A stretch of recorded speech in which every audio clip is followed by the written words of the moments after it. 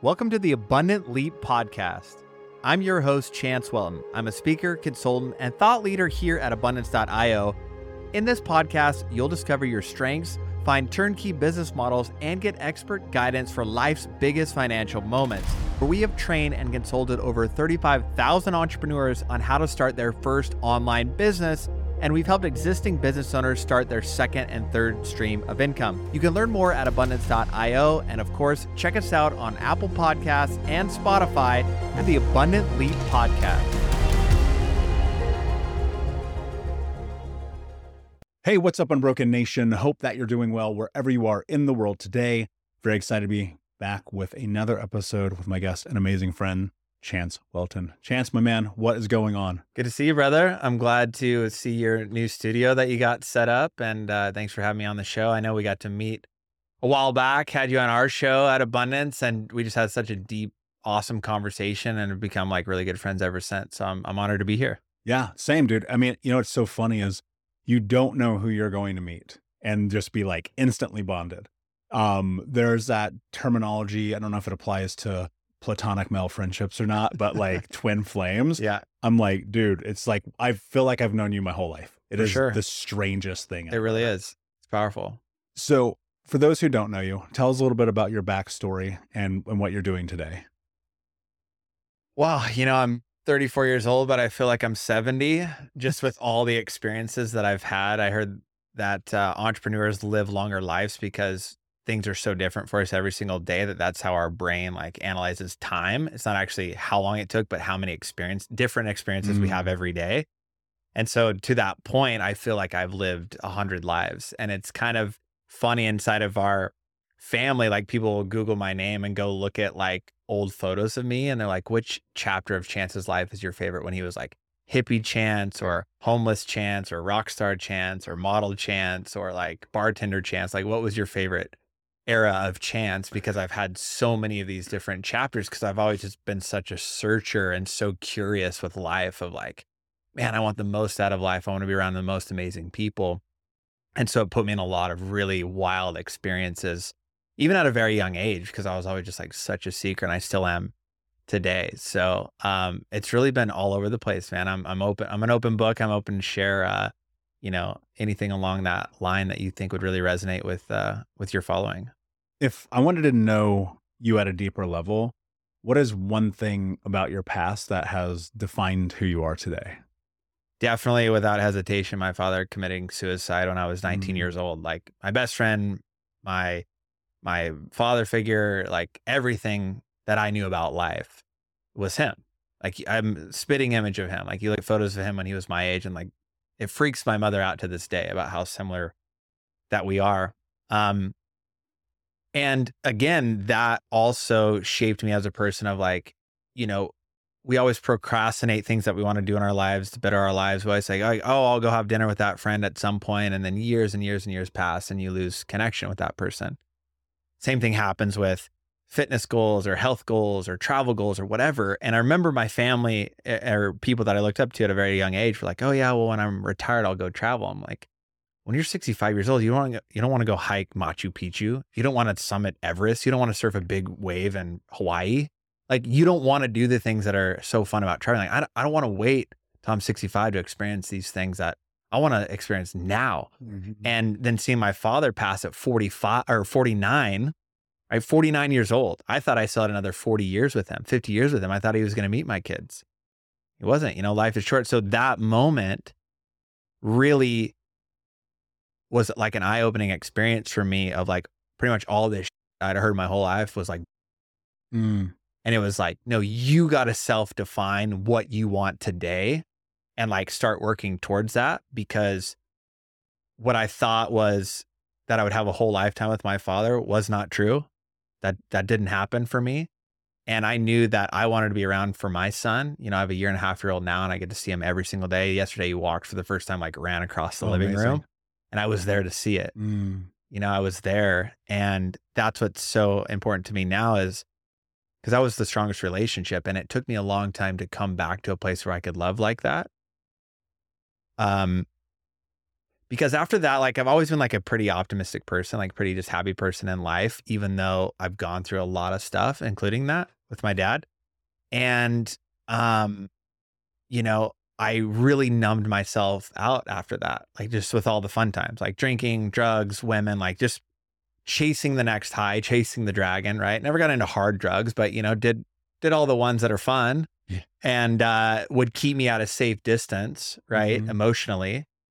And that went on for a long, long time. And one of the girls that I was dating at the time was like, "You only let me love you so much."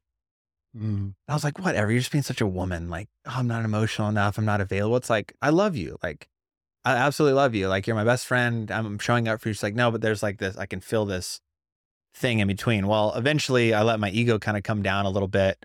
And I was at a conference and they were talking about brain state, like a brain thing that would like help you process trauma and all this stuff. And I was like, whatever. I'll give it a go. Let's try it out. And sure enough, she hooked up my brain. She's like, your subconscious is locked down. Like, you're not able to feel emotion. She's like, when was the last time you cried? And I was like, it was my father's death. Mm. I was 24 at the time. My father died at 19. It had been 5 years since I'd shed a tear. Not a happy tear, not a sad tear, Yep.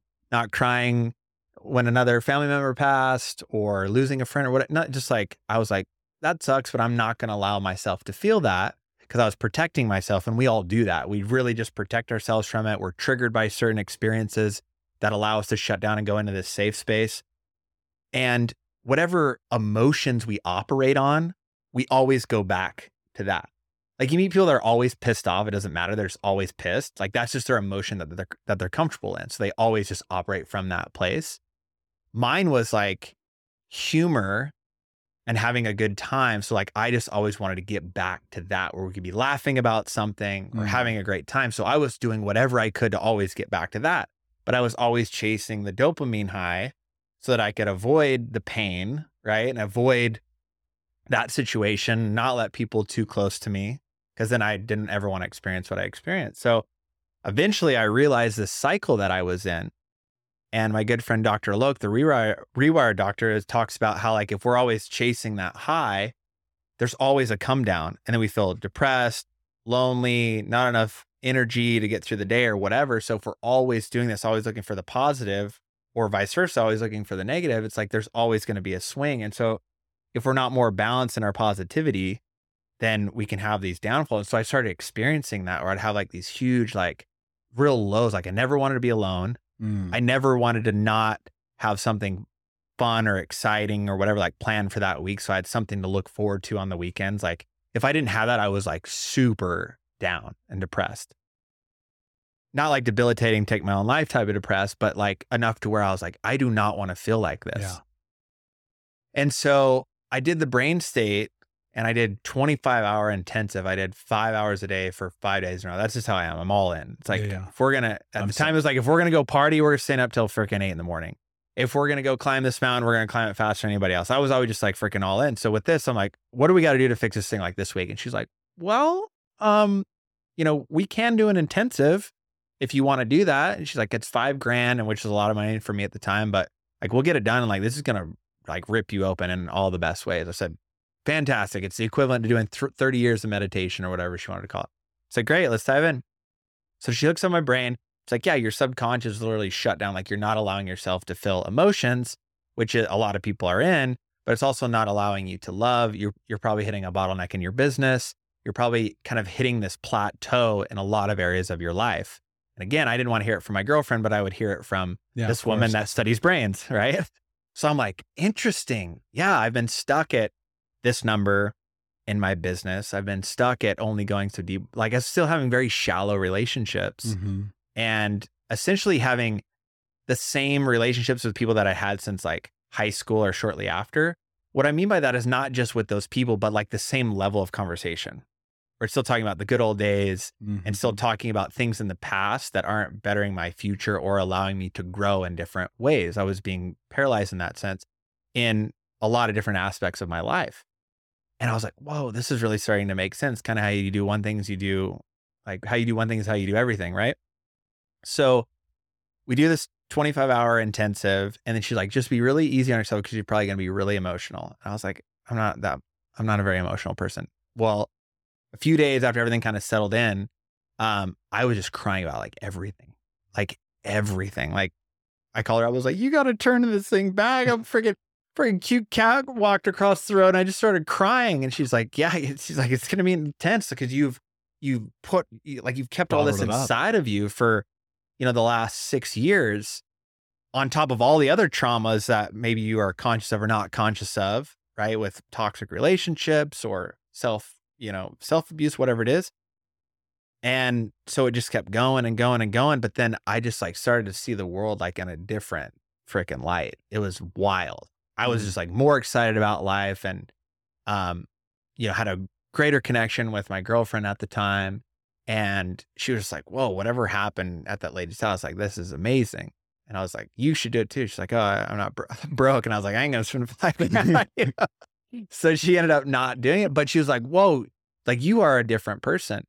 I was already meditating at the time. I had been doing it for a couple of years, like twice a day. So I was kind of starting to get there, but that just like took it to the next level to where literally I was able to see the world in a different way because I wasn't being con- I wasn't operating from a place of fear anymore, and I Yeah. wasn't operating from a place of um like scarcity of like needing to chase that next thing. I was just kind of like sitting and just being more of an observer of my thoughts instead of reacting to my thoughts. And it was a really profound moment in my life. And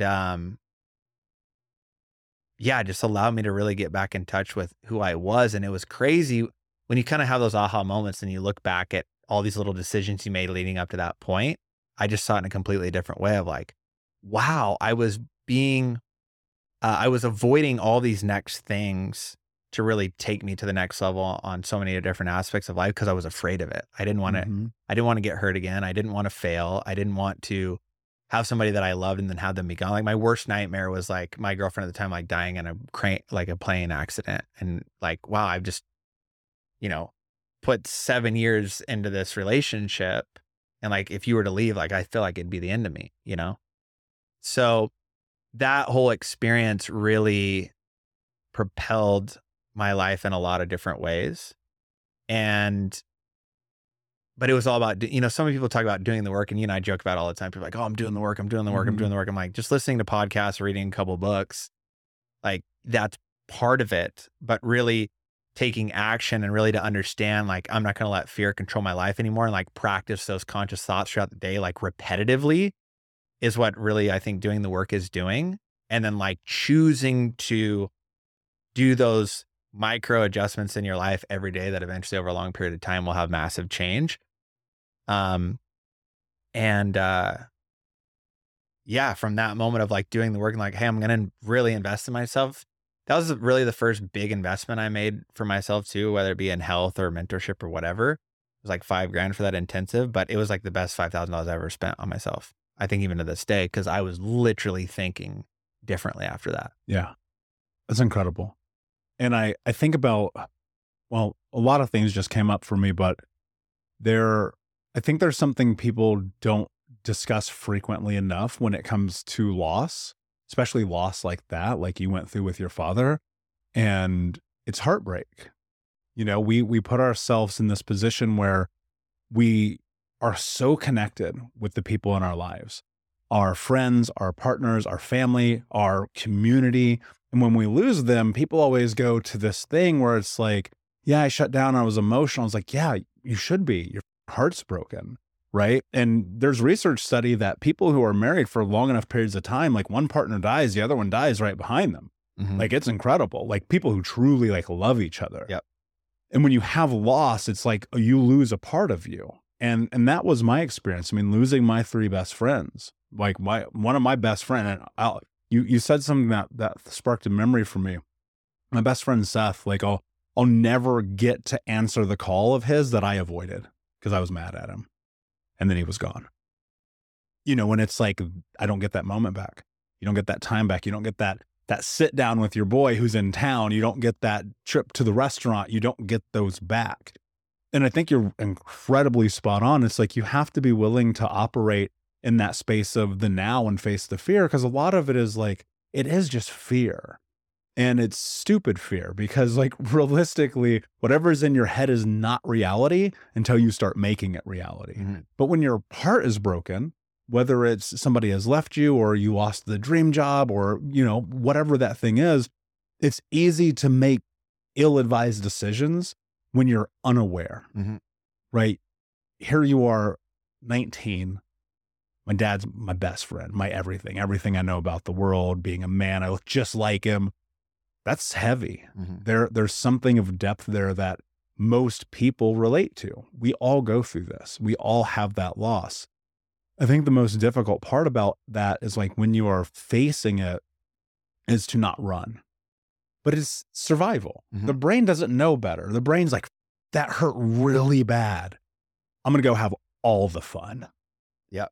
no matter Oh, what. I ran. I was traveling at the time. I was in New Zealand when it happened, and I'd already bought an around the world trip ticket with my best friend Adam at the time. So we'd already had like 15 flights booked, and it was like, just survive while you're in that, Wow. country to get to the next thing. So we were working dead end jobs, doing whatever we could to make this thing happen. So when my father's funeral took place, I was already in New Zealand, so flew back, went to the funeral, and then went back. And so I had all of my next year was planned to be running away. And so I took full Wow. advantage of that. Like, didn't really talk to my family. It was really all really hard for us. And a lot of us lost touch.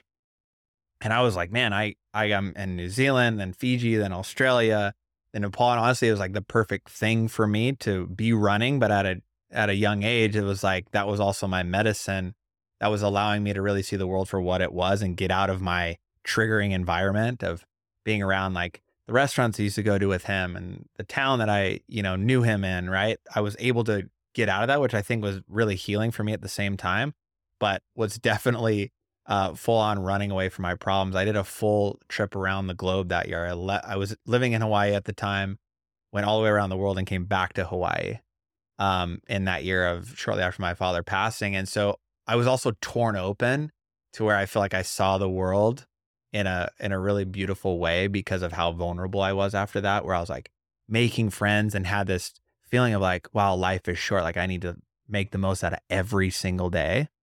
And that was really the big learning lesson of that year was there are so many amazing people out there that I was meeting strangers that I was just falling in love with, Mm. like it was just such a rad experience. You're like, man, this person on the other side of the world has no idea who I am. Mind you, this is like right when Facebook was taken off, right?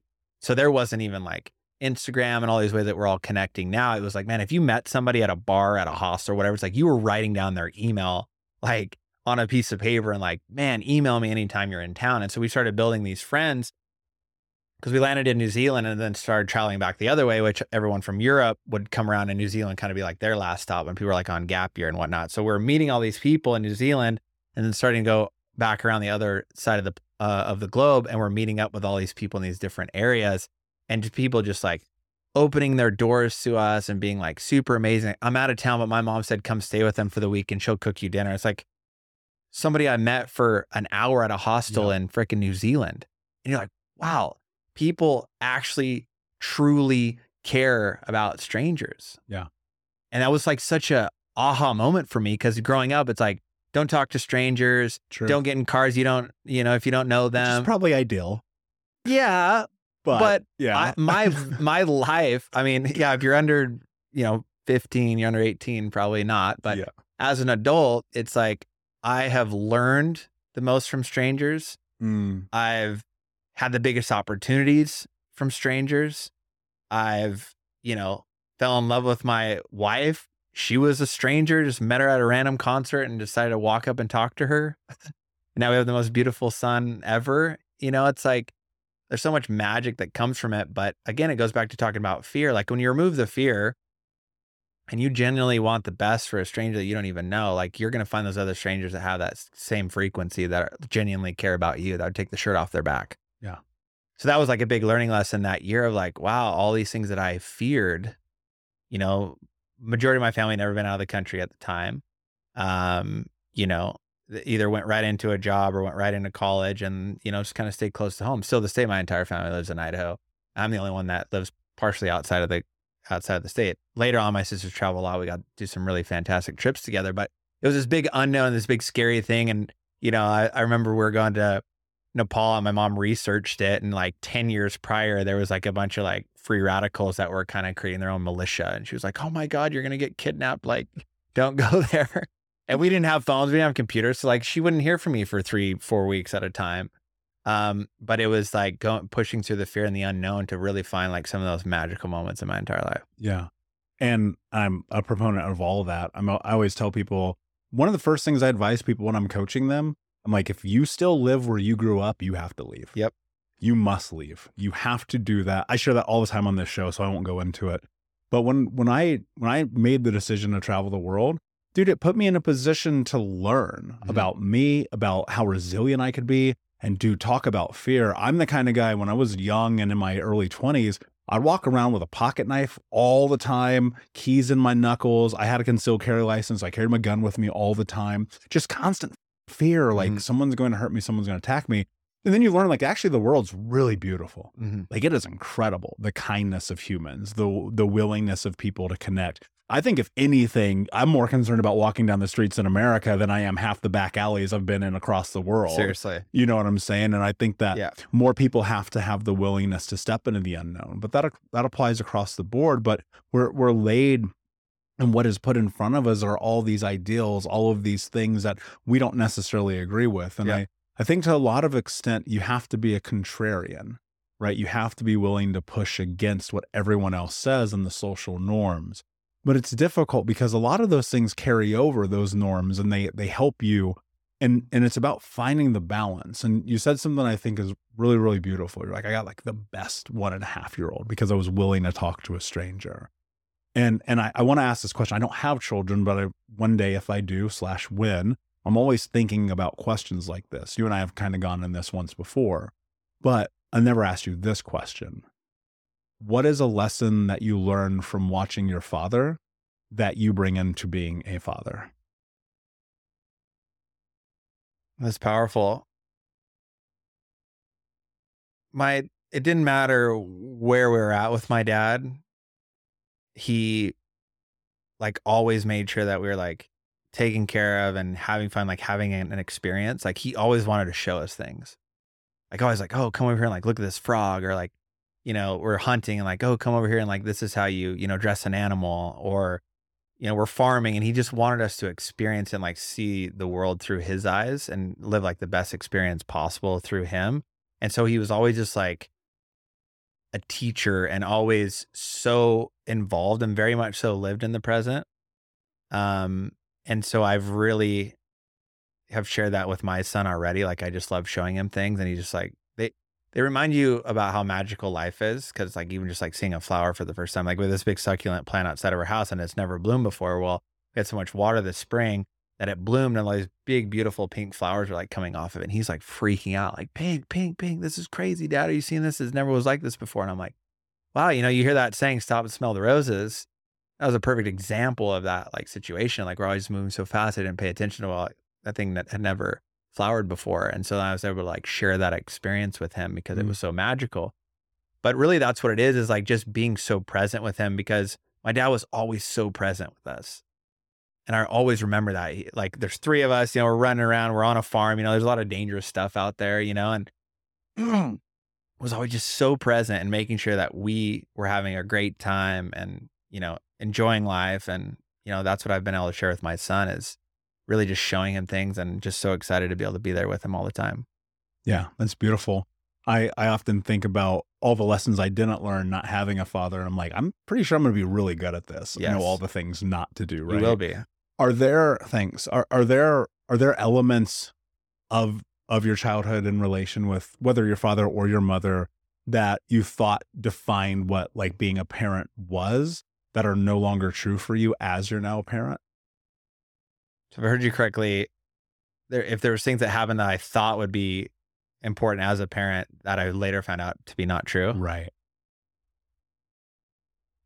I would say, before you're a parent, you think, oh, mom and dad are crazy. Like all this stuff that they did. And, mom would always be like, so many sleepless nights, raising you kids. I was always like, whatever, you're crazy. Yeah. Okay, mom, don't be so, Dramatic. dramatic. And now it's like, a year and a half in with Dean. And even before he was even born, so many sleepless nights, like, babe, are you okay? Like having weird pains in the middle of the night. Like there's so much around having a child that a lot of the stuff that, you hear parents say, I definitely was finding truth in that. Um, but, you know, my mom and dad, parents can be kind of like over controlling where they really want to like guide you in the direction and always like, well, this is the right way to do it. And this is like the only way to do it kind of a thing where I later broke out to be like, all the stuff you told me was like not right for me. And I had to go out and find it. So, cause again, it was coming from a place of fear, like don't go travel, get a job, take over dad's farm, like stay here. Like it was very much so like, this is the right way. And it wasn't for me. Mm. And thank God I did go out and experience the world because I'm adding so much value and in my true divine self now, being able to impact people through abundance. And, I've taught over 35,000 people how to start a business at this point and really given them true freedom. I wouldn't have been able to done that if I would have stayed on the farm. And so, now raising my son, just putting so many things in front of him and letting him really kind of steer his way based on what he's naturally attracted to. We put guitars in front of him. We put little drum sets in front of him. We put paints in front of him, books in front of him, cars, motorcycles. Like, what do you really like drawn to, and really leaving that wide open? Because I think that we're all born with superpowers. We're all born with gifts, and we need to find those because that's how we're truly going to provide as much value as we can to this world and really find the people that are actually going to support us and find true happiness. I feel like a lot of people make the mistake of ignoring that and trying to fit into a different thing that they're not meant to do. Or my dad was a doctor, so I'm going to go be a doctor. And you hear that so many times where there's like 4 or 5 generations of people doing the same thing. Sometimes that is a perfect fit and that's great. And if you're happy and you're providing and you love it and you wake up every day and you can't wait to get to that project or that job, fantastic. But if it's not, it's like, that's time to really start looking at like, what did you let go of years ago that you're like, man, that was where I was really happy. Because when you're doing that, you can actually show up and create amazing connections, build an amazing business around it. I mean, with the internet now, literally whatever you're passionate about, you can make a business out of it. I know a guy that loves guitar. He does guitar lessons, and he's not the guy that's just sitting in a local shop charging $25 per lesson. He's a dude that went out and built a massive online presence. And the dude's making like $8 million a year teaching guitar lessons.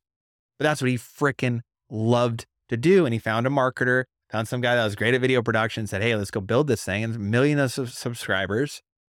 And so I tell people that all the time. And that's what we teach inside of Abundance is, how to get your skills out there to the world. It's like, if you understand marketing, you understand paid media, you understand sales, you understand things, like you can take literally whatever you want and you can take it to the world and create an amazing life. So that's really the thing that I want people listening in to think about is like, are you truly doing what you love to be doing? And if not, why not? Yeah. Well, the why not is easy, man. It's not just indoctrination, right? Which is a big part of it, right? We grow up in schools, walk on the right side of the hall, do this, do that. That's a part of it. Like we all have that. Don't shine too bright. Just show up and kind of clock in and clock out. But don't be too good. There's nothing on planet Earth that pisses me off more than that. I had a conversation with somebody the other night and they said, I always feel bad. This was in our entrepreneur coaching group. And they were like, I always feel bad when I do good stuff because I want to tell people, but I feel like I'm bragging. And I'm like, that's the problem. And you're only bragging if it's not true. You're only bragging if you're a liar. Yep. That's it. Yep. Right? If you didn't do that. Otherwise, it's like, give yourself flowers. Shine your light. Like I remember the one thing I would always get in trouble for as a kid. Well, 2 things. One is asking why. Not for the sake of asking why, but so I can understand. Don't tell me what to do if you cannot give me context on why I should do it. Right. Right. And 2, being like, look what I did. And part of that, like, I get it. Like for me, I was ignored as a child. I was invisible. Like, and so if I did something cool, like win a wrestling tournament or get the MVP or like win the spelling bee, I would be like, I would want everyone to know. One time, this is a hilarious story. One time there was this girl I had this huge fucking crush on. And I just won this giant city wrestling tournament in Indianapolis. And I took the medal to school the next day because I only was like, I'm going to show her. Because I'm like 17. I don't know anything. The things we think that are really going to impress chicks. Dude, she could give 2. And it was such a great lesson for me at such a young age because I was like, actually, This further proves the point that it doesn't matter what other people think about what you do as long as you're in alignment. But I think you have to go and try a bunch of different things. Yeah. You talked about all these phases of you. I've had those too. I had the corporate one. I had the drug dealer one. I had the professional photographer one. I had the blah, blah, blah. And now it's like author, speaker, coach, podcast host, blah, blah. Now I have like 9 in one, right? But all of those things, like I had to try them. And a lot of them were in alignment for a moment. And then I was like, wait a second, I'm actually not in alignment. This isn't really who I am, but I was willing to experiment. I think people get so trapped in that. And you have had many revisions of chance, right? Of who you are as a human being. Some per your own doing, and some because of the nature of the universe and the timeline that we're on, while not always linear, is in terms of start and ending. And so how do you determine? I want to go deep into this and the nuance of the understanding of who you are, because this is where I believe the number one place people get stuck. We talked about fear. We can agree with that. I've talked about fear to the point everyone knows we all face it. But what do you do about that thing that keeps you awake? Where you're like, I need to go and see what's on the other side of this door. I need to try the modeling, going around the world, starting the business, right? You said, I've been homeless chance, I've been server bro chance, I've been party chance, like all these things. Like, how do you allow yourself the space to explore who you are? It's a great question. I think at one point, my biggest fear became, I don't want to die with more left in the tank. I don't want to die without going to South Africa and swimming with great white sharks. I don't want to die without having multiple kids. I don't want to die not seeing my grandchildren, right? It was like all these things started to stack up against it, where the fear outweighed of not experiencing it, forced me to go experience it. Especially when my dad passed, I was like, life is short, and he had all these things on his bucket list that he didn't get to do, that have just been hung on the wall, right? And I never wanted to experience that. When I go to rest, I want to be like, I did it all. Yeah. I did it all. And I'm motivated by that, because also the unknown used to scare me, but I think traveling is such an important educational process to teach you to embrace the unknown, because the unknown is excitement. The unknown is experiences that people don't get to experience. The unknown is meeting people that are going to help you advance in your life, in a lot of different ways. The unknown is going to allow you to learn the things that you need to learn in your business in order to grow it. The unknowns are going to save your marriage. The unknowns are going to save your friendships. The unknowns are going to bring the right people into your life that actually give a damn about you, right? Because if you're not losing friends, you're not growing. You have to make space for these things that are going to push you in the right direction. And it's scary. Change is scary. People are afraid of change. But in order for your life to change, your day-to-day has to change. The way that you perceive the world has to change, right? And in order to do that, you really got to find out where your beliefs and your values and your principles stand. And it's like, are these actually serving me? Or is this something that I was indoctrinated by my parents or by the school or by my boss of keeping me belittled? And people don't not necessarily do it intentionally. A lot of this is subconscious programming that we're not even aware of. But you need to start thinking about, are my beliefs, first of all, are they mine? Do I truly believe in them? I'm not talking about just spiritual beliefs. I'm talking about the beliefs in the world, the beliefs in money, the beliefs in relationships, the beliefs in diet, the beliefs in whatever it may be. Like, I challenge people to write those lists down. Like, money is a perfect example. Write down like all your beliefs around money. And Dr. Alok talks on this in depth. It's like, once you understand where those beliefs are, you can actually change the way that you perceive the world, because you got to figure out, are these my beliefs or are they not?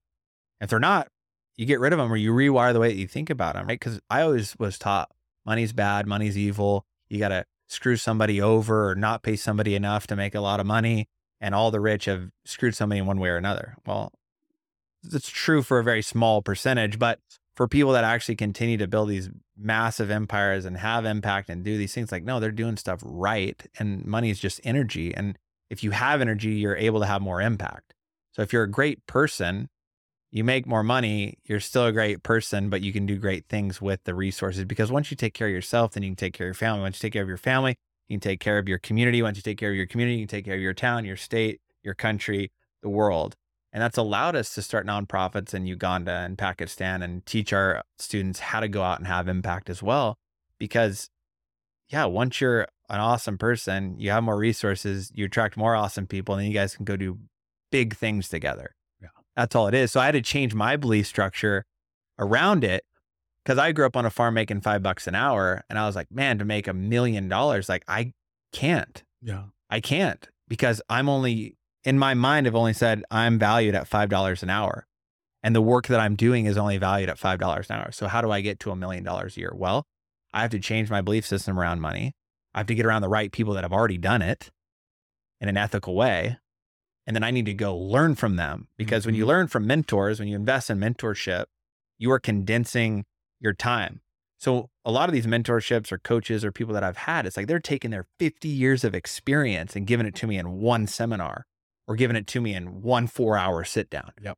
Here's all the $1 million mistakes or multi-million-dollar mistakes that I had to make. And I'm going to give it to you all right now. That's why I've paid $50,000 for a 4-hour consultation. That's why I've paid mentors over hundreds of thousands of dollars in a year to help me fine tune my process to get my business, my life, my relationships to the next level. Because like, I don't want to be sitting there at, 65 and be like, man, I finally figured out my health, or I finally figured out my finances, or I finally figured out my relationship, or I finally figured out XYZ. I want to know it now. I want to have abundance in my life in all these different areas now. But in order for me to have been able to even get to that is I had to, again, not let fear control me, let my ego go. Because a lot of the times while we don't fix ourselves or want to fix ourselves is because we can't let go of our ego of like, oh, I'm right about everything. Yeah. Like, oh, my wife's always wrong. Well, she's the lazy one. And when I come home, dinner should be on the table. Dangerous game. Dude, like all this like dumb that we keep telling ourselves because we don't want to be wrong. Or we don't want to be weak. And I feel like people get those two things confused. Like I love admitting that I'm wrong. I love taking extreme ownership because then it allows me to find the answer much quicker. If it's someone from my team or if it's my wife or it's my business partner, it's you. I'm like, yeah, like help me. Yeah. Like I'm ready to get to that next level. But man, it takes such a willingness to sit in that because it's so uncomfortable. Yes. Especially at first. And I would even argue it's probably still very uncomfortable. For sure. But when you talk about uncomfortable, at first it's like, oh, I'm being challenged and I'm going to seem weak or whatever. But if you change your reframing around uncomfortable, you're growing when you're uncomfortable. Yeah, so now anytime I'm uncomfortable, I'm like, oh, here it comes again. Yep, here it I comes. can feel Level it. Up. I got to go get on this stage or I got to do this podcast or I got to do whatever. And it's like, oh, you're experiencing something new. This is exciting now. What the uncomfortability used to be the unknown, but now I know what the unknown is going to bring me. So now, now I'm excited about being uncomfortable because I know what the outcome is. Yeah. So when we can really understand that, it allows us to step into these things. And it's just so fun. Like the perfect example is like, my wife, she's always like, oh, I don't like being around a lot of people. And, I don't, the concerts and a lot of people just kind of freaks me out. As soon as I get her to a concert, she's dancing. It's like you get her there and then she's in the moment and she's dancing, having a great time and doesn't want to go home. It's like you have anxiety about something that you don't know what the outcome is going to be, but you're stopping yourself from wanting to be there. And then once you get there, it's like the anxiety is really us being afraid of the future. Yeah. And that's all anxiety ever is. That's all it ever is. You're there and then you're not anxious anymore. Yeah. And that's why it drives me crazy that people are so quick to medicate. And look, medication is also the fun, the girls, the drugs, the alcohol, the late night, like those are also the medications, right? Let's not get it. I'm not talking just strictly from a prescription standpoint. And I have found, man, when I'm staring down, for lack of a better term, this concept, this tunnel of the unknown, and it's pitch black down there, man. I'm like, I have no idea what's down there. Do you know what I do? I call somebody who's been down that tunnel and I say, will you help me? Mm-hmm. Please. I don't know what I'm doing. And that level for me, it was humility because Chance, believe it, this might surprise you because you didn't know me 15 years ago. I was always the right one. I was always right. No matter what you told me, I'm always right. Even if I'm looking at it and it's clearly wrong, if my ego had decided it is right, even though it is wrong. And that cost me so much. It cost me love, it cost me friendships, money, relationships, opportunities, career. It cost me potential. It cost me time. It cost my brother coming to me one day and saying, never talk to me again. It cost me everything. Mm-hmm. And then one day I was sitting and I was like, I'm going to go down this path. I'm going to do this healing. I'm going to figure out what this is. And it's tremendously uncomfortable. It sucks. It's expensive. There were periods of time talking about being flat broke. Like I literally had to borrow money to go to therapy. Like I don't want people to get it twisted because they see my life now and they're like, oh, you've been able to build success and write best-selling books and billboards in Times Square. I'm like, yeah, but you don't know what it's like to call your friend and say, hey, can I borrow $150 so I can go to therapy this week? I will pay you back. And that to me is why I'm so willing to just go for it. Because I'm like, I already know what the other side is, man. I know what rock bottom is. I know what it tastes like. I don't like it. But so much of it is the doing of self. The choices I made, the decisions I made, the people I was hanging out with. Yeah. And it's not to say that I don't love the certain people who were in my life, but I go look at their lives now and their lives are not different. And I look at my life now, and my life is completely different. Doesn't mean I don't still, as one of our mutual friends, David, talks about, that doesn't mean I'm not paying the dummy tax. Yeah. Meltzer talks about this all the time. I'm like, dude, I'm paying the dummy tax. But that's why he mentors me. That's why Tom Bilyeu mentors me. That's why you mentor me. I'm like, I'm not trying to figure this out on my own anymore. No. And it kills me that so many people do. It's like, you can consume this podcast. And I mean this seriously. You could consume the 600 plus episodes of Think Unbroken for the last 5 years, and your life could be totally different. But then you're going to walk into another tunnel. They're coming. It's inevitable. Like, because there's a guy, TD Jakes. You know TD Jakes? No. All right. So he's a bishop from like down south, like big booming voice. He talks like this. Awesome personality, larger than life, pastor's church with thousands and thousands and thousands of members. And I was watching him. I don't remember. It might've been one of Cardone's events. Who knows where I was? I don't know. You know how these things are. I'm sitting in the room, but he goes, one of the things you got to understand about life is new levels, new devils. Yep. And I was like, yo, that's so true. And when you face those new devils, and it might be healing, it might be self-love, it might be, I need to go do this brain scan thingy. It's like, are you willing to face the devil? Mm-hmm. Right? Maybe not literally, maybe it's the metaphorical devil that's in your head, but there's something about that in the willingness when you are like, I'm going to address my ego. One of the things that I had to do, this me up real bad, dude. My little brother telling me that destroyed me. I'm sure. It is literally the reason my life is different today. Because all the other straws on the camel was doing fine, bro. We were good. 50 grand in debt, 350 pounds, drinking myself to sleep, cheating on my girl. We're good. Camel's strong. Yeah. Little brother going, never talk to me again. That crushed me. Mm-hmm. And you're talking about ego. What was a part of your ego that you had to give up to become who you are today?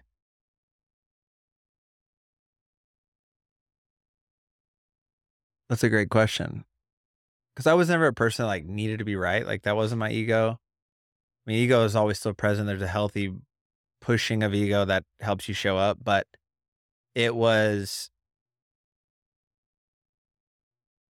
I never really thought about it that way.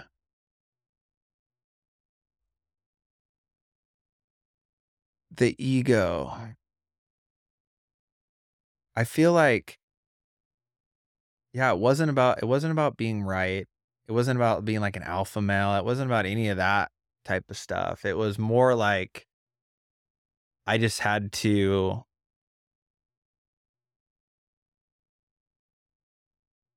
man, I don't know. It's hard to break it out in that sequence. It was more really just instead of operating in like dis-ease and like kind of going against the grain, it was like really just allowing things to like just have more ease to it. And like really, I think it was like, I need to get around the right people. And my ego was like, no, you're fine. And like kind of keep me in this comfortable, like, you don't need to be around these other people. You don't need to be pushing yourself every day. It was like more of a self-destructive ego. Like, oh, you already got it taken care of. It's already figured out. You don't need to keep investing in yourself. You don't need to. And that was like almost the end of, me at the time because David Meltzer says it multiple times. Is like, you know, successful multimillionaires these days will probably experience bankruptcy twice in their life, whether that's emotional or mental self sabotage, which Gay Hendricks from The Big Leap talks about it as well. A lot of people talk about like the upper limiting factor where we only allow ourselves to feel so good and then we self destruct. I feel like I got more stuck in something like that as Mm. opposed to just being more ego driven of like the self sabotaging. Because when we're growing up, we're always struggling with something, whether it's like relationships or our health or financials. Well, for a lot of people, when they figure out financials and now all of a sudden they got a couple hundred grand in the bank or they got $1 million in the bank, now we try to find other ways to self sabotage because we're always fighting to survive. Well, now I got enough money, enough living expenses to live off of for the next 5 years if I never made another dime. Okay, now I need to go something else up in my life because it's just the way that we're programmed, right? It's like I had a great relationship with my girlfriend at the time, had great finances, and then I was like, no, I'm going to put this limiting kind of cap on me not to keep growing in my entrepreneurial journey of like what's next, right? Because like, oh, I have enough money to sustain my lifestyle, and you talk about people that just keep pushing the envelope and just keep growing and just keep growing. And I thought it was always about the money, but no, it was like if you're not growing and moving forward, then you're in the stagnant place. You actually certain parts of you start dying, and I think that's where I got in a self sabotage like yo-yo cycle where I didn't have that next goal set. I wasn't continuing to surround myself around the people that were at the next level. I think that's where ego came in for me, where I was like, nah, I'm good. Like, I'm good. Like, I don't need to go listen to this guy's podcast Mm. anymore. I don't need to show up to the seminars. And I kind of went like living under a rock for a while. And I noticed my business and quite a few things just again start to get stagnant again. I was going back to like kind of that brain state thing where once that unlocked me, I understood how I operated as a human. And it was constantly being around people that were doing big things kept me inspired and kept my business growing.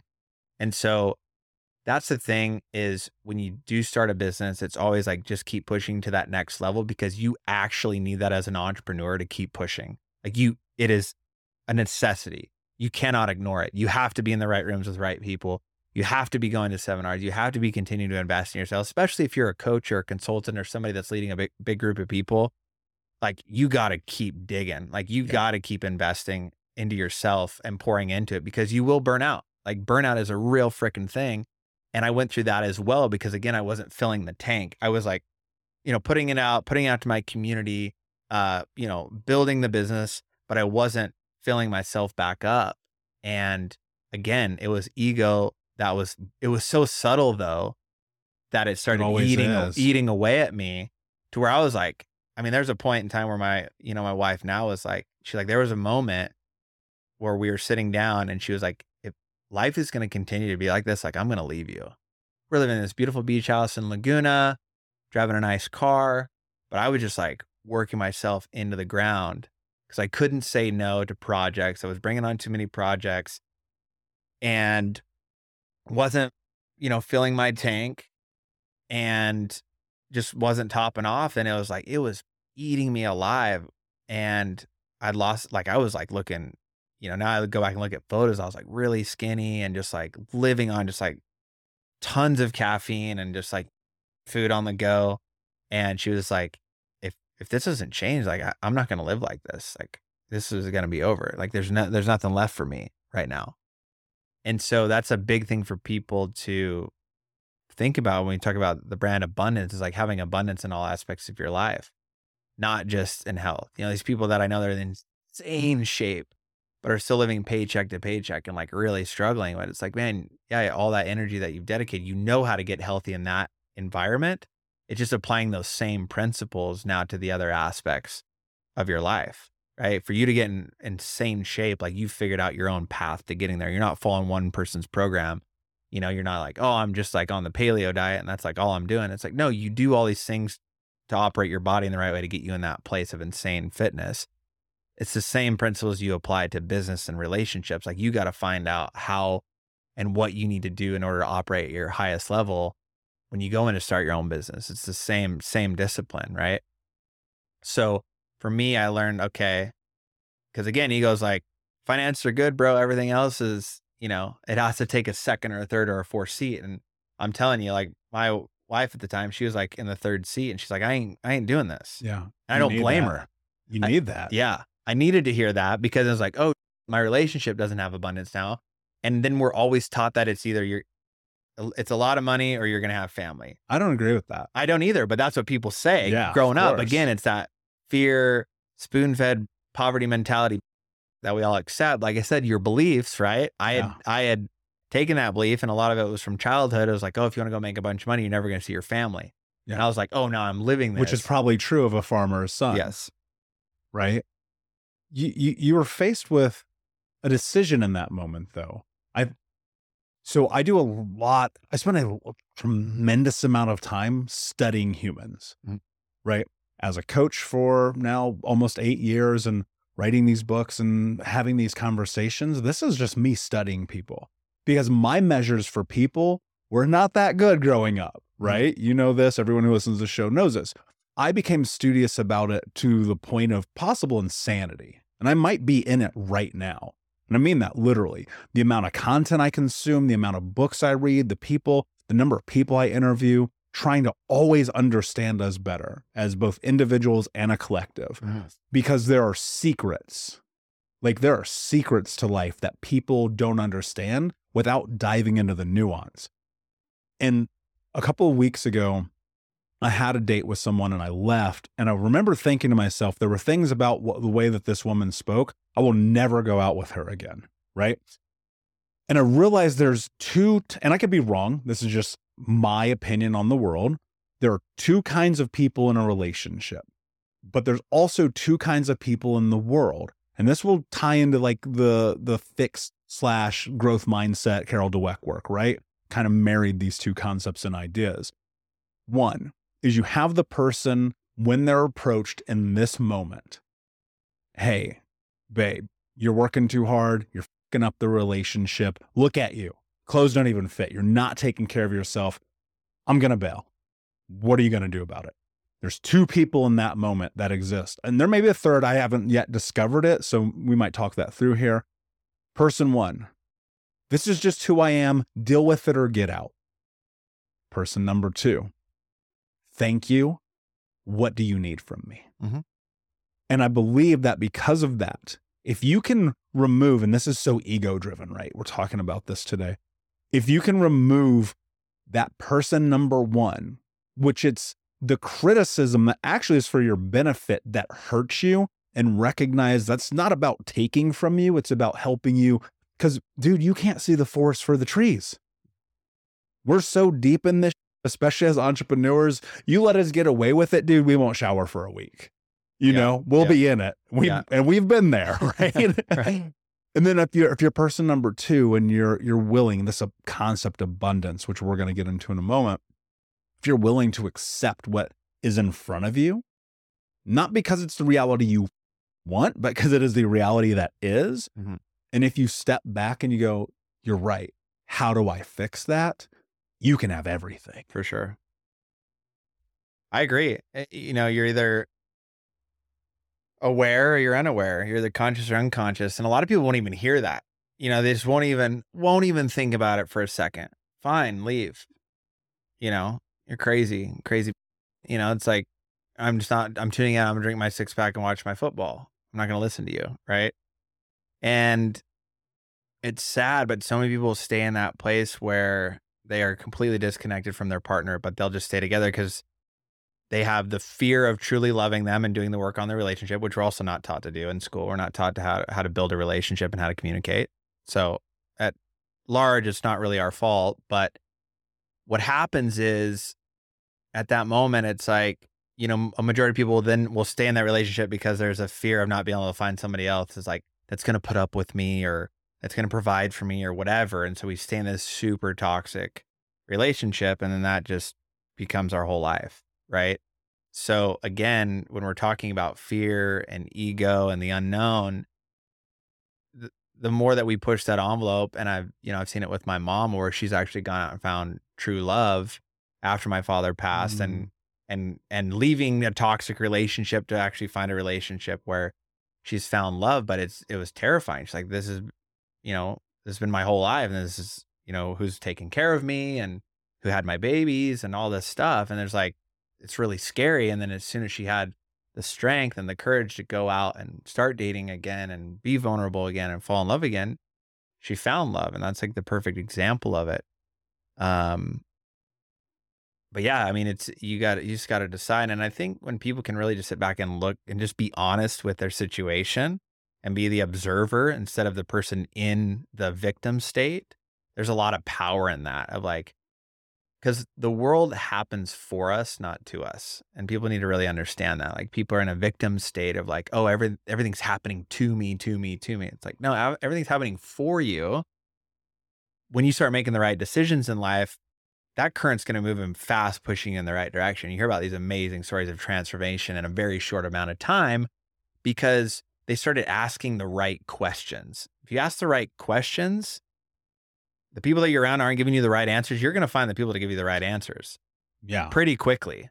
Because once you start saying, no, that's not it, you can start finding out because so many people want to talk and not listen, not ask questions. And that's why they keep getting their own same answers of scarcity and finances, relationships, whatever it may be. And I Yeah. think that that's a super small change when people want to talk about doing the work and finding the right people. I say start asking the right questions to the problems that you have now. And if it's the people that are trying, you don't have the right answers, go find other people to be around. Yeah. Part of the difficulty in that, and I agree with everything you just said, part of the difficulty is people don't know what question to ask. And because they don't know what question to ask, they are asking the wrong question. And I think that was my problem for a long time. Like I look at the scope of like many businesses I've run in the years that I've been an entrepreneur, going into 13 now. It's like for a long time, the question, and this is because of the mentors I was looking at, the question wasn't how do I help people? The question was like, how do I make money? And like you can always make money, which is what I've come to discover, but there's a cost for that. Right. And that But even to that point, like you were asking the right questions, but not in the right sequence, right? I was asking the right question, but without the right intention. Right. Right. And so when I found that actually it's really about this combination of all of the above, that's how you find the right people to be around. That's how you get in synchronicity. That's how you get into the vibe of energy of people, because you're in the right place at the right time because you did the right things leading up. But it's also through the failure, Yeah. right? It's like, dude, I have up so many times. Like it is insane to me. And I don't mean like minor, I mean like burning down like really. And I think about those moments. I'm like, dude, I'm so glad that happened when I was like 24 and 31 and 35. And I know they're still going to happen. Yeah. But I think that I have a better way to like foresee those coming. Yeah. Right. Because it's like you're always laying the path. Yeah. When you think about failure, right, in conjunction with now having built a like sizable business, one of the things that you had to do was, as you talked about, change your mindset, lift this lid. John Maxwell principle, the law of the lids, if you're Yep. familiar with that. Yep. That's really kind of what that ego-driven stuckness can be. Mm-hmm. When you get to that place where you're at the start of, I know what I want to create, abundance. Like, how do you handle the failures at the beginning? See, I feel like you learn more from your failures than you will from your successes. Let me say that again. You will learn more from your failures than you will from your successes. Because if you get it right, you're like, dope, on to the next, like replicate, let's go. But when you find those massive failures, especially at scale, right? Because if you're at scale, if you lose a couple dollars on a product, but you're selling a couple 100,000 units a month at scale, you're like, now we're talking millions of dollars lost on those little failures, right? So that's where you learn like, okay, now I'm solving this major problem in my business. And that's why we love to go fast. I always talk about moving violently fast and taking imperfect action. Because the faster you break it, the faster you fail, the faster you're going to become successful and grow a business. And again, that's that fear of failure. It's like, no, fail fast. You hear a lot of people say it in different ways. Fail fast. I had to go through so many different businesses and so many different jobs and just like not finding like abundance and like meaning and success. But I was like, oh, I'm just doing the wrong thing. Like I was a musician for a long time, wanted to be a touring musician. I was on all these stages and it just like wasn't quite hitting. And I was like, now I think about it, I was like, I was just on the wrong stage. Mm-hmm. Now that I'm speaking and growing abundance and doing these podcasts and it's like all the right people are showing up. It's like, oh, I was asking the right questions. Now I'm living in this life of abundance because now I'm on the right stage. I'm around the right people. Right. So I had to go try all these other things and I did it quick. Like when I had these different chapters, it was like I went hard in the paint for a month or 3 months or 6 months or a year. And I was like, nope, this ain't right. Boom, Yep. eject button, next Totally. one. And with our companies now is, because now we have like 6 under our abundance brand. With each of those, it's, first 300-400 grand of just fail, fail, fail, fail, fail. We got to figure out the funnel, the offer, the product, the service, the whatever. And just fail it fast. But we knew on the other side of like, okay, eventually we're going to find out how to get this thing just right, where a lot of people would give up. But we had to go through that and in some cases be 500 grand in debt on a new project to realize, oh, now we're seeing on the other side where most people give up. Now we understand this part of the process that we know is going to get us to where now that one brand is going to do 15 million this year. Right. But it was like, you had to get through that fearful 500 grand of like, it's going out. There goes another 3 grand to Facebook, another 5 grand to Google. And it's not like that money is like not real. You know what I mean? Like I think that something that came to mind is, a Cardonism where he's like, you don't have a $5 problem. You have a $500,000 problem. Yeah. Right. And I think people get so stuck up because they're like, I don't want to invest $5 or 50 or 500. And it's like, you started at 5K. Right. I've invested more money. We're closing in on 300,000 into my own personal journey. And again, that's not a flex. You and I have both been homeless. You and I both have done we don't want to even say publicly to make it through. We know what it's like to struggle, to do whatever it takes to survive. And I just cannot help but think how much better life is when you actually start putting yourself in those rooms, in those circles. And yeah, you're gonna make mistakes. You're gonna make money mistakes, friendship mistakes, relationship mistakes, but you're gonna be better for it, man. Yeah.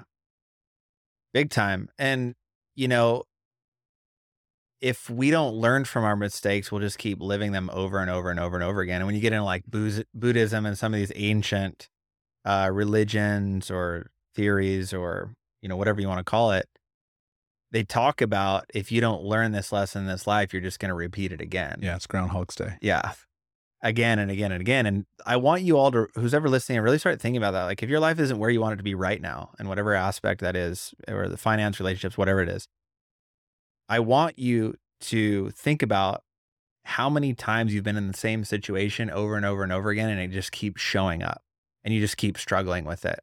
Because I'll almost guarantee you that you have not learned the lesson from that experience yet. That's why it keeps showing up. Yep. Because once we do, we start making those changes in our life to not experience it again. Another thing we teach in abundance is be a one mistake learner. If you made a mistake, I'm signing up right now. if you made a mistake, don't do it. Don't do it again. Chance, I am the king of I got to do this 9 times. It didn't sink in the first one. I'm also the kid who, despite the warnings of everyone, don't put your finger in the electrical socket. Dude, literally put a fork in there. Yeah. Got fried. Yeah. I'll never forget that. I was like 6 years old. I was like, Yeah. Got it. Figured it out. But like, I think one of the really difficult parts about life is we are destined often to repeat our mistakes. And if you look, one of the things I try to teach my clients, because, we're talking mental health, we're talking about this really arduous journey, a journey that now probably more so than ever, a light is shown on it, but the light's incorrect. The light is take the pharmaceutical, get all the PTO that you can, but it's like, it's not really that. It's the little things. It's the nuance of the day to day. Yeah. And recognizing, this is my opinion, if I can stretch the window of time in which I make the same mistake, that's a huge victory. And so if I fuck up something today, if I cannot have that same up for 25 years, I'm going to be pretty happy about that. Right. And I think people they get so caught up in like, man, this happened. But it's like, you have to let go of the past. You have to be willing to sit it to the side forgive yourself, forgive others, forgive people who hurt you inadvertently or perhaps purposely. Determine what that means for you, right? I think forgiveness is different for everyone. And put yourself in a position where you actually take control over your life. Yeah. It's easy to be the victim. Dude, you have every reason to play the victim, losing your father at 19 in that way. The reconciliation you have gone through, like, I don't wish on anyone, right? And you could blame that for having relationships, being a dad, having money, living a normal life, and sitting here and going, well, if my dad wouldn't have done that, this wouldn't have happened. Yeah. And I can never take that away from you, bro. You could run that all day long, run that play. And I could too. I could sit here and be like, my mom was a drug addict, alcoholic, cut my finger off, beat the out of me, put me in the hospital. We were home, the whole nine. Yeah, I'm not taking that away. But what if? What if you chase the thing that you demand of life? What if you chased abundance? What if you could step into, man, I want a great relationship and great money and a great business and great friendships and a great community. I want it all. And there's something that I remember recently, my high school wrestling coach, he and I still stay in contact. He probably is going to listen to this. So Derek, I love you, brother, but I'm going to say this. I had been talking about getting back into dating recently, and I kind of laid out this concept. And I was like, I'm not going to negotiate with anyone about the expectations of the woman I'm going to spend the rest of my life with. And he goes, don't you think that you're being too harsh on reality? Something paraphrasing, basically saying, well, you should just be happy and satisfied with whatever comes your way. Not in those exact words. Again, I'm paraphrasing. I just cringed when you said that. And it was the first time I think I've ever gotten mad at him. I don't think I've ever been mad at him before. And I remember in that moment being like, no, absolutely not. I will not succumb by any scope of the imagination to allow normal to exist in my life. Mm-hmm. We are so indoctrinated into it. Yeah.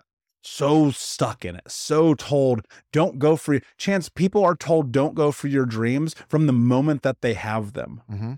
And it's like, well, that's one way to do it. And the other way is to literally go to war. And I think so much of that, like going to war, is within the inner battle of yourself, because you have to break free. You have to break free of all of the things. This has really been a big point of this conversation today, is like leading into this question I've been really curious about. When you're going to war with yourself to go and build this life, how do you reconcile who you were with who it is that you want to become? That is the place where people get stuck. That's a great question. And I always reverse engineer the outcome and bring it back to figure out what I need to be doing day to day in order to get there. Because we overestimate what we can do in a year, and we underestimate what we can do in a decade. Tony Robbins says it all the time. Yep. Because we're like, okay, I'm starting this new business. I'm going to make $1 million this year. I'm going to get my dream home. I'm going to get in shape. I'm going to fix my relationship. I'm going to have my dream car. I'm going to move to Florida or wherever your dream spot is. And it's all going to happen this year. Probably not. And you're going to get overwhelmed, and you're going to start thinking all the things that have to take place in order for that to happen. Right. So what I've done is knowing that every little thing that I do today is building towards my future. And we got to really learn to be like long-term thinkers, because it's really easy to be short-term. We always do this short-term gain, long-term pain, right? We have to learn to flip that around. It's great. Short-term pain, long-term. Say that again. I said short-term gain for long-term pain. Yeah. So we continue to get those dopamine hits. We continue to, go to seminars or go read a book or go get that dopamine hit and say, oh, I'm going to make the change, and then not do it. And we just do that again and again and again. And so it's those little things that you can do every day to start pushing towards your goal. So whatever your goal is, figure out that is. And I always tell my students, you got two numbers. These are your freedom numbers. One is how much money you need to make to change your reality of whatever that needs to be. And everybody has their different number. And then when is that time? When do you need to hit that number? When do you want to hit that number? Because most people say, oh, I want to start making 10K a month and I want to start a business. That's great. But there's no timeline, there's no deadline, there's no urgency, there's no goal setting. Nothing is going to happen, period. Say, oh, I want to get a six-pack. By when? Mm-hmm. You want to fix the relationship with your partner. By when? It's pretty simple. You got to figure out where that time is and what that goal is, and then start working backwards so that you know what you have to do every year to get to that point. You know what you have to do every month to get to that next year. You know, you have to do every week to get to that month, every day to get to that week, and then every hour in your day to get to that goal, right? And so many people are like, I don't have time. And that automatically takes all of your power away. Yep. Could Because not agree more. when you have, even when you're going to work 40 hours, you're going to the gym 7 hours a week, you got 40 hours of miscellaneous work, hanging out with your kids, you know, whatever it is, you got 56 hours that you're sleeping, you still have 25 extra hours in your week, 25 hours to do with it, whatever you want. And the trap that I kept falling into is in those hours, like, I'm going to relax. And we start taking our mini vacations and our mini retirements, I call them, in those 25 hours instead of building our empire. And like, if you dedicate, like, and especially with the internet, everything that we teach out abundance and how much knowledge there is out there in our network and the people that I know, you could literally, anybody could sit down in the next 1 to 2 years and dedicate yourself to creating a business and set yourself up for the rest of your life. That's the beautiful, amazing world that we live in right now. Back in the day, during the Industrial Revolution, you could, like, to make $1 million, you needed a massive farm, you needed a massive factory, you needed a lot of people working for you. Like, it was really hard to make that kind of money. Now, in today's day and age, with all the drag and drop softwares and the funnels and the, like, I mean, you can launch a product in a couple of days and find a drop shipper and a white labeler and a marketing, like, whatever you want to bring to market that adds value, like, you can build that overnight these days. Like, it's so insane. Yeah. You know, just me wanting to launch a podcast and didn't know how to do it or whatever, we met and you're like, bro, this is what you need to do, blah, blah, blah, blah, blah, blah. And you saved me hours, days, probably years of trying to figure it out. Yeah.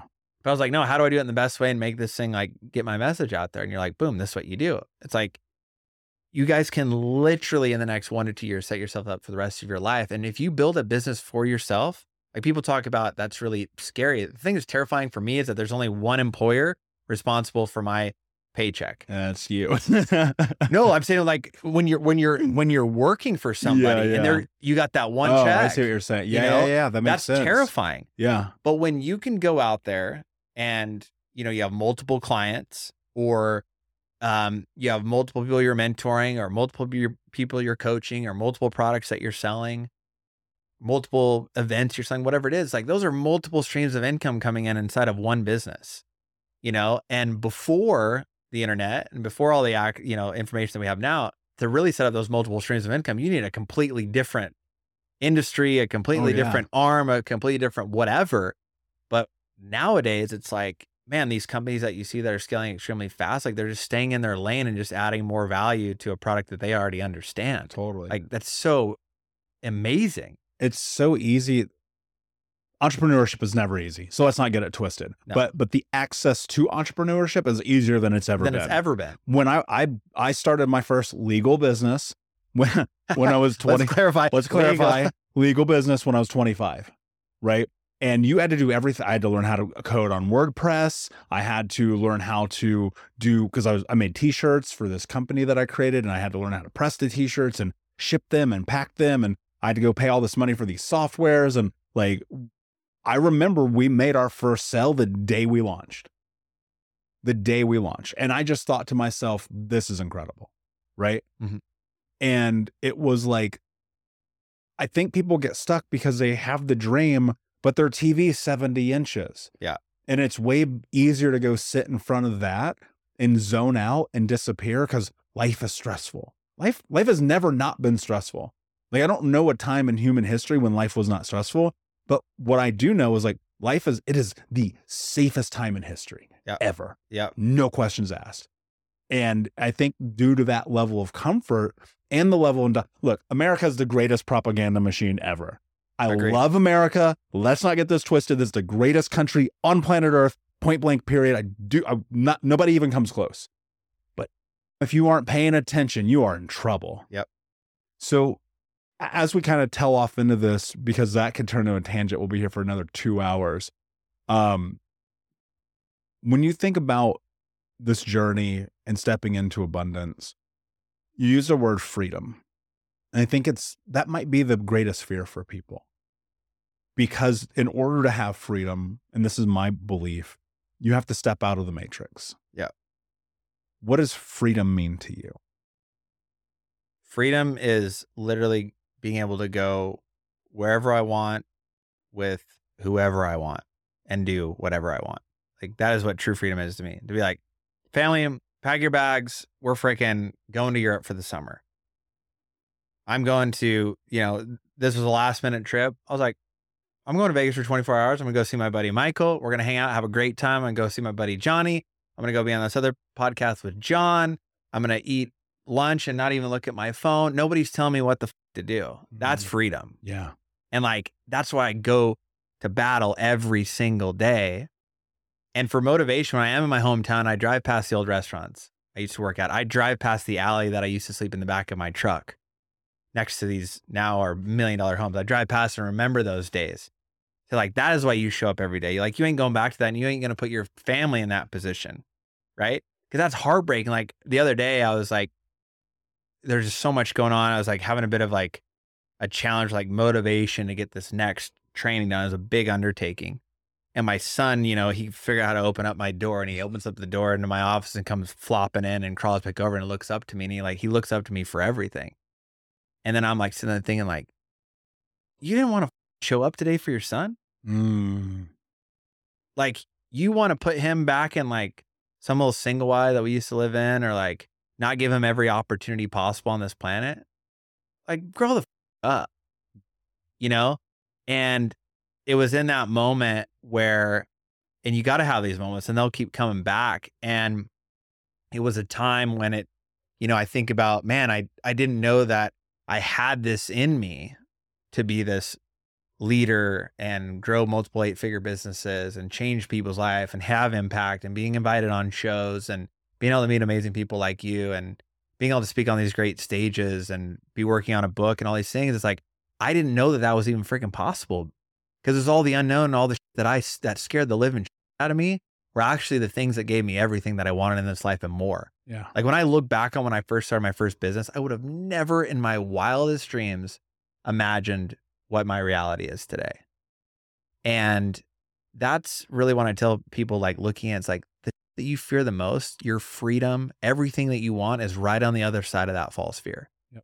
And I know that sounds cliche and whatever, but I think skydiving is the perfect thing to really put that into reality. It's like the first time I went, it was like I didn't sleep the 2 nights before. I was like freaking out.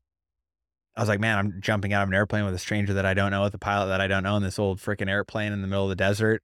I was like, this is a lot of sketchy. And so I was like thinking about it. And then I get up there and then jump down. It was like the greatest feeling I've ever experienced in my entire life, literally flying through the air, being in a place where humans are not supposed to be. Like that is a perfect expression of the freedom on the other side of this false fear wall that we create for ourselves. And when you can really break through that, it's just like the most insane feeling. It feels like you're high all day long. Like I was always like chasing the dragon, trying to find the next dopamine high, the next whatever. This is what I was chasing. And it doesn't come from drugs, alcohol, sex, not even money. It's just that freedom of choice of being able to do what you want, when you want, with whoever you want is what life's all about, because then you're able to really plan out your life to have impact and be around the people that you want, that keeps giving you that energy to really do what you're supposed to be doing. And like, I wouldn't trade that for the world. Yeah. I love that, man. That's a great definition. And I am in a full agreement with you. Before I ask you my last question, tell everyone about abundance and where they can learn more. Yes, we're going to create a link for you that they can join below, where you guys are going to get a lot of awesome stuff from our team. We just add so much value to you guys. So what you do at Abundance is you actually take an entrepreneurial quiz. We're the only one that has one online, where we've spent the last like year putting this together. After analyzing like 150,000 students, we figured out like why people were becoming successful in business and why they weren't. Worked with like some of the top personality like creators out there and created the first entrepreneurial archetyped quiz. So you take it, you figure out what you are, what your strengths and weaknesses are. And then based on that, you actually go through our abundance training, where we teach you about mindset, reshaping, reframing your beliefs. I've talked about it a little bit on here.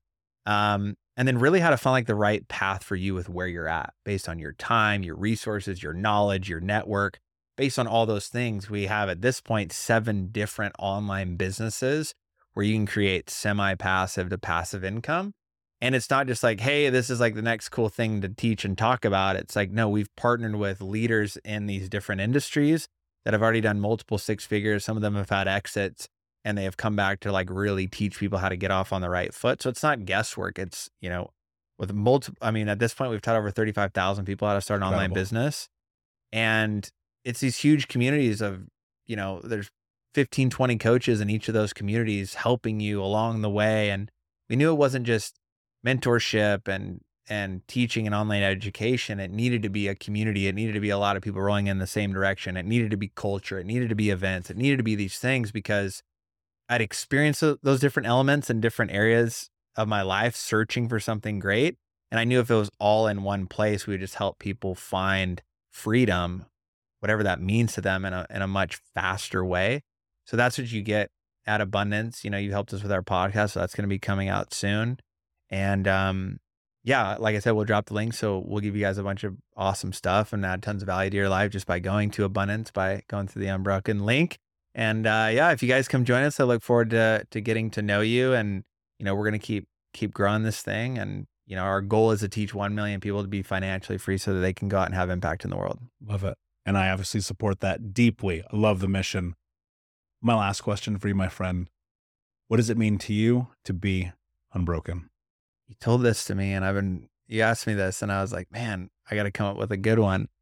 Because I'm sure you heard some great ones after 661 episodes. I'm sure people have brought some fire to this question. To be unbroken, honestly, you really got to get broken to be unbroken. Like you got to hit rock bottom. You got to know where that's at to find out truly who you are. Um, I wasn't able to truly love until my heart was broken. I wasn't really truly ever to like experience life until my heart was broken, because I just learned to love it like such a deeper level. And I feel like people are so afraid, and I was, of being broken to really find out of how I could build myself up to be unbroken. And now I'm unshakable. It's like my emotions do not control me. People do not control me. The government does not control me. The banks don't control me. The media does not control me. Instagram does not control me. And I really feel like that's what the definition of unbroken is I know who I am, but I had to go through those broken times to really figure out where I stood and who I am today. And so that's what unbroken means to me. Beautifully said, my friend. Thank you so much for being here. Unbroken Nation, thank you for listening. Please like, comment, share, tell a friend. And remember, every time you share this episode, every time you come join our newsletter or come to one of our programs, follow us on social, you're taking a step further and helping us end generational trauma. You're helping others transform their trauma into triumph, turning their breakdowns into breakthroughs, and yourself becoming the hero of your own story. And until next time, my friends, be unbroken. I'll see ya.